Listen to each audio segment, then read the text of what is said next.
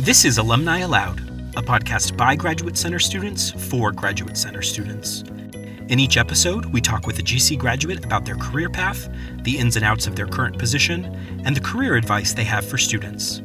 This series is sponsored by the Graduate Center's Office of Career Planning and Professional Development.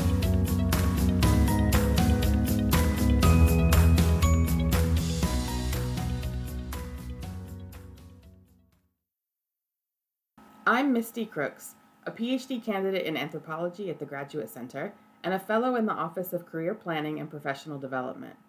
In this episode of Alumni Aloud, I interview Alexia Reynal, who graduated from the Graduate Center with a master's in liberal studies with a concentration in Latin American and Caribbean studies.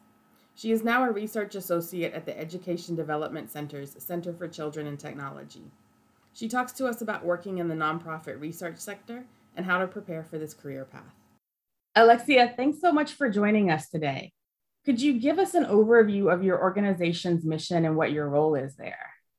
Absolutely. Thank you so much for having me today, Misty. So I work for a nonprofit that is called the Education Development Center, and it's an organization that is built towards advancing lasting solutions to some of the most pressing educational, health, and workforce challenges across the globe, really. So we have a strong presence domestically here in the States, but we also have international work. And I work for a, so to speak, like a research lab within EDC, and it's called the Center for Children and Technology. And we focus on research on how to support learning for young people and adults, especially if they use digital media or technology as a way of distributing the content. And a heavy focus on early learning and STEM, just because there are really popular areas right now. A lot of our work is funded by the government or national foundations. So that's where we're heading. And I am a research associate too. And so in this capacity, I get to lead and support a variety of research studies evaluating the effectiveness and the promise of educational interventions across, as I said, subject areas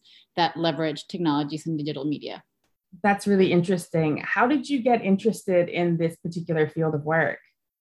The short story is that I was already doing research for other organizations. I worked with the creators of Sesame Street for a little bit, the Joan Ganz Cooney Center lab at Sesame Workshop. Before that, I was doing research for a professor from Rutgers University. That was my first position, I will say, as a researcher. And it started when I was a graduate student at the Graduate Center. So I was working on my master's project. And for that, I was doing interviews with children of immigrants in the South Bronx, really exploratory interviews just to see what their experiences being second generation children to immigrant parents in the South Bronx were. And my mentor, my advisor, shared an opening for a research assistant position with this professor from Rutgers University who was also working with immigrant communities at the Family Court in the Bronx. And we started working together and it was fantastic. It was eye-opening, the way in which she was using fieldwork to inform the literature, but also very practical work. And so this is what got me in, and I just never wanted to leave. So you were touching on a bit here about your trajectory from grad school to your current role. Can you tell us a bit about your academic background? Absolutely. So I was born and raised in Mexico, where I achieved a BA in communications and digital media. I came to New York to enroll in the MA program in liberal studies at the Graduate Center. So I moved to New York for my master's program. And initially, I was in a liberal studies track with a focus on Latin American, Caribbean, and Latino studies. And so I really wanted to be in a program that was interdisciplinary, that would allow me to test very different fields. I thought I wanted to do more like curriculum studies, designing educational programs for museums. That's what I wanted to do when I started graduate school. But because the program is so interdisciplinary, I ended up taking classes from the sociology department and from the urban education department. It was very interesting. I also took a lot of courses that had nothing to do with what I'm doing right now, like paleontography and the study of old manuscripts, and it was wonderful. So throughout the years, I think my focus shifted a little bit from really the design of education programs for museums towards more like education research with a sociology focus. And jumping ahead in time back to your current role, can you tell us what a typical day or week is like for you? There's really no true typical day in my job because just the nature of field work and recruitment and all of our knowledge sharing tasks vary so much. But if I were to average out my activities throughout a year, you'd probably see that I spend about 40% of my time just kind of like sitting in front of a computer, writing up research plans, analyzing the data and cleaning it up, summarizing reports, things like that. Then I would say about 30% of my time I spend in phone calls, meetings with other people at EDC or with external partners. Then maybe 20% doing the actual field work, like hosting focus groups over Zoom or phone calls, or before the pandemic, we were actually out in the world a lot in schools or in meeting spaces like daycare programs or after school programs, speaking with the families and running assessments with children. And then maybe I think I have like 10% left over for dissemination tasks, sharing findings with experts in the field, going to conferences, presenting at conferences, or chairing conference sessions. There's also, I would say, a fair amount of paperwork, legal, travel also before the pandemic. And so the schedule in any given week varies a little bit. Today, I know that I will spend most of my time in the computer, and then I'll do some focus groups later tonight, also through Zoom, but it changes a lot. Would you say that there's a balance between independent work and collaborative teamwork? Yes, definitely for my position, especially because our work is project funded. So everything that we do is tied to a project, and we tend to have a regular diet of about maybe 3 to 4 projects if you're a full-time researcher at EDC and at the Center for Children and Technology, which is the lab that I belong to. And so really you wear different hats in each project. So I might have a leading position in one of the projects where I'm really collaborating a lot and managing the different pieces and putting them together and making sure that everybody is working up to their tasks. And then I might have we might call it like a more passive position where I'm not leading the study, but I'm in a different project where I'm just supporting with data collection tasks, for example, and it's a little bit less collaborative. It varies and it depends on the diet of projects that you have. It sounds like there's quite a bit of variety to your work as well. There is, which is something that I really love. I think the nature of this position is, again, like my studies, it's very interdisciplinary. It's also important that it allows you to carve out an area of specialty if that's what you're interested in. But there's always room for exploring different subject areas, different populations, different grants, and each of those work differently. You're touching on this a bit already. What do you find most rewarding about your job?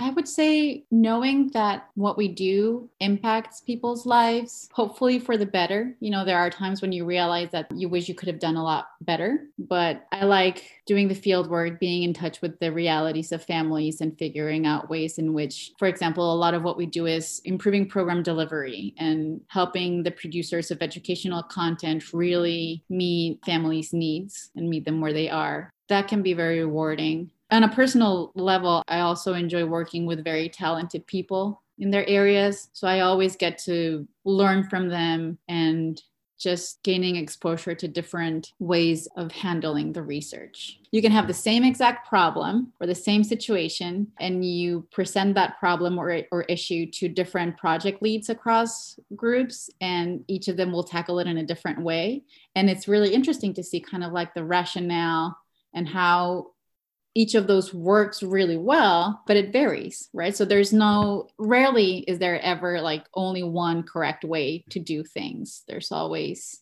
different ways to go about it. And I really value that too. That is the nature of research. There's no one absolute definite way to go, right? Exactly. And it's good. I think for someone who is just getting started in the field, it's reassuring in some ways to know that maybe if your intuition or your training is telling you to do something, but it doesn't really match with how other people do it, it can be okay if you find the right way to think about it and tackle the issue. And we have had quite the past year and a half. What are some challenges your organization is currently facing? Oh my gosh. Well, the whole nature of doing virtual research and field work has been disrupted. We were already doing a fair amount of virtual research before, but it was always in a kind of optional capacity, like plan B, if something fails, we'll do virtual. Now everything is mandatorily virtual. And so all the challenges from really figuring out what technology your population has access to. If they don't have it, figuring out if we can use our project funds to provision families with tablets or computers, strong internet connection. How do you ship those over to people? Where? Like to people's homes? There are some families that don't even have a stable home and are moving a lot, especially right now. There was a moment where shipping was complicated also because people didn't want to bring things from outside into their homes. And then when it comes to just assessing children virtually, there's a lot that goes on in terms of how you build rapport with a person when you're in person or when you're doing it virtually, how all the nonverbal cues that are much harder to observe, also technical aspects like the quality of the audio, children's skills like tapping on screens or typing on keyboards. So it was a real challenge to figure out how to do the research, how to conduct assessments and have the outcomes be reliable. I'll say that we're a lot better at it, but there's still a lot of room for improvement. We faced a lot of debates around, for example, the minute that you're conducting research with a family virtually, you're stepping into their homes. You're not in a neutral space anymore. You can see what's going on sometimes in the back. So we had to have difficult conversations about what would happen if we saw something that we felt uncomfortable with. How do you deal with that? Do you discontinue the call or do you ask to postpone it to a different time? Do you remove the families from the study? Like there's a lot of ethical questions involved with virtual research. So we're still navigating a lot of those. Do you foresee at least some of the research remaining virtual, or will there be a return back to in-person research? I think virtual research will probably still be around for a little longer. With the new variants, we never know how long they're going to go for. And one of my projects, for example, went on hiatus last year, thinking that we would by spring or summer 2022 that we could go back to school and do the research in person. And now we're just not sure anymore. So we've had to move forward with a hybrid model.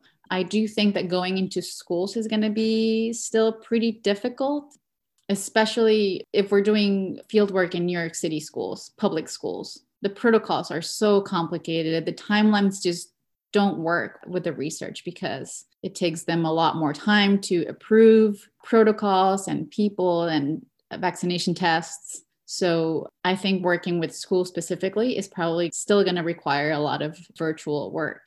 If it comes to working in more informal learning settings, like after school programs, ironically, we also work with a lot of museums and learning centers. So I think working with those places and the families that attend those places is a little bit easier in terms of in-person research. So in those cases, I think it'll be easier to go back to in-person research. Switching gears, can you think about the knowledge and skills that current graduate students might need to develop in order to work for an organization like yours? I would really recommend building strong methodological frameworks for your work. So really understanding how to design robust studies, mixed methods.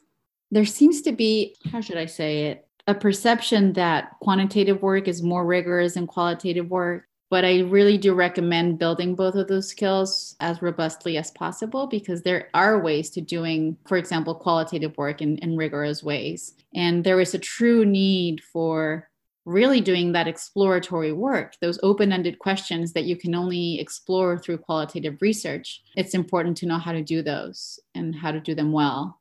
And especially now when families are going through so much and there are mental health issues. And so every single research question that you might have these days is probably going to have a broad understanding of mental health, human health. And so that's where I feel like the qualitative piece of the work is important because you need to be able to contextualize your population and make sure that you're not making inferences based on missing data.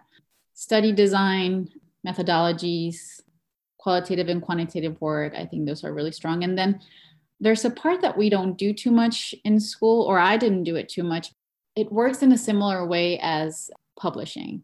And that piece is writing proposals to receive grants. So knowing how to present, how to make a case for something how to track a research question and back it up with the literature, how to create effective budgets for those projects. And some of that I've been able to develop before I used to write grant proposals. I used to develop those skills through publishing academic journals, because the structure of a paper is very similar to the structure of a grant proposal. You still need to have focus, a focal research question. You need to have the literature to back it up. Maybe you don't need the budget, but you still need to present things with logic. And so if there's a way in which students can find a way to write draft proposals, I feel like that's an important skill. And relatedly, is there anything that you would recommend grad students do to boost their resumes? I think the big area, I would say, in the nonprofit and the for-profit sectors right now is conducting your work with equity, diversity and inclusion frameworks. And so maybe highlighting, and this is something that I'm doing a lot we're interviewing people right now for new positions. And that's something that really distinguishes one applicant from another, is the intentional use of asset-based language, strengths-based language, because it matters. It affects all the work that you do and how you view your populations. And so having some demonstrated experience using asset-based language to conduct your work, or being involved in equity, diversity, and inclusion initiatives is really important. And that's something that I don't think a lot of people were thinking about maybe 10 years ago, 5 years ago, and it's really at the forefront these days. Other than that, I would say just the typical kinds of recommendations, like making sure that you try to publish something or present findings at a conference. There are a lot of places that are good places for highlighting student work. In my field, it was the AERA, the American Educational Research Association. They really take in a lot of ideas and allow people to present their findings. Unfortunately, for the nonprofit sector, I think demonstrated capacity to secure funding is really important. So any kind of experience like that, just cite it in your resume numerically, like, or experience managing funds, even if it's your fellowship or your scholarship, having some demonstrated capacity there. That's great. Thank you so much for sharing all of this with us. As a final question, I'd like to know if you have any piece of advice that you'd like to leave our students with. All I can think of right now is how difficult the pandemic has been for so many people. I think we're all probably going to be dealing with the repercussions of having been in a lockdown and being so isolated from others. So the world doesn't feel like it used to. And even if some people are going back to in-person classes or in-person work, I feel like there's a lot of anxiety still. And so I would say just invest in yourself. Make sure that you create the mental space that you need to just be yourself and to connect with others. I think graduate school can be very isolating in its own. I remember spending endless nights at the library just typing on my computer by myself. Even though you're surrounded by other students, you're not really necessarily interacting a lot. And so I think finding what works for you, but do be proactive in trying to connect with other people and find a community that you can rely on when you just need to decompress and relax and get yourself a little bit of breathing room, distraction from your work. It's really important for the work. Like you'll be a better thinker, you'll be a better problem solver if you invest in that. And I think this is really, I can't stress enough the importance of doing that, especially after the pandemic. I feel like we're going to have to work a lot on creating that space for ourselves. Great. Thank you so much. Of course. Thank you so much for having me.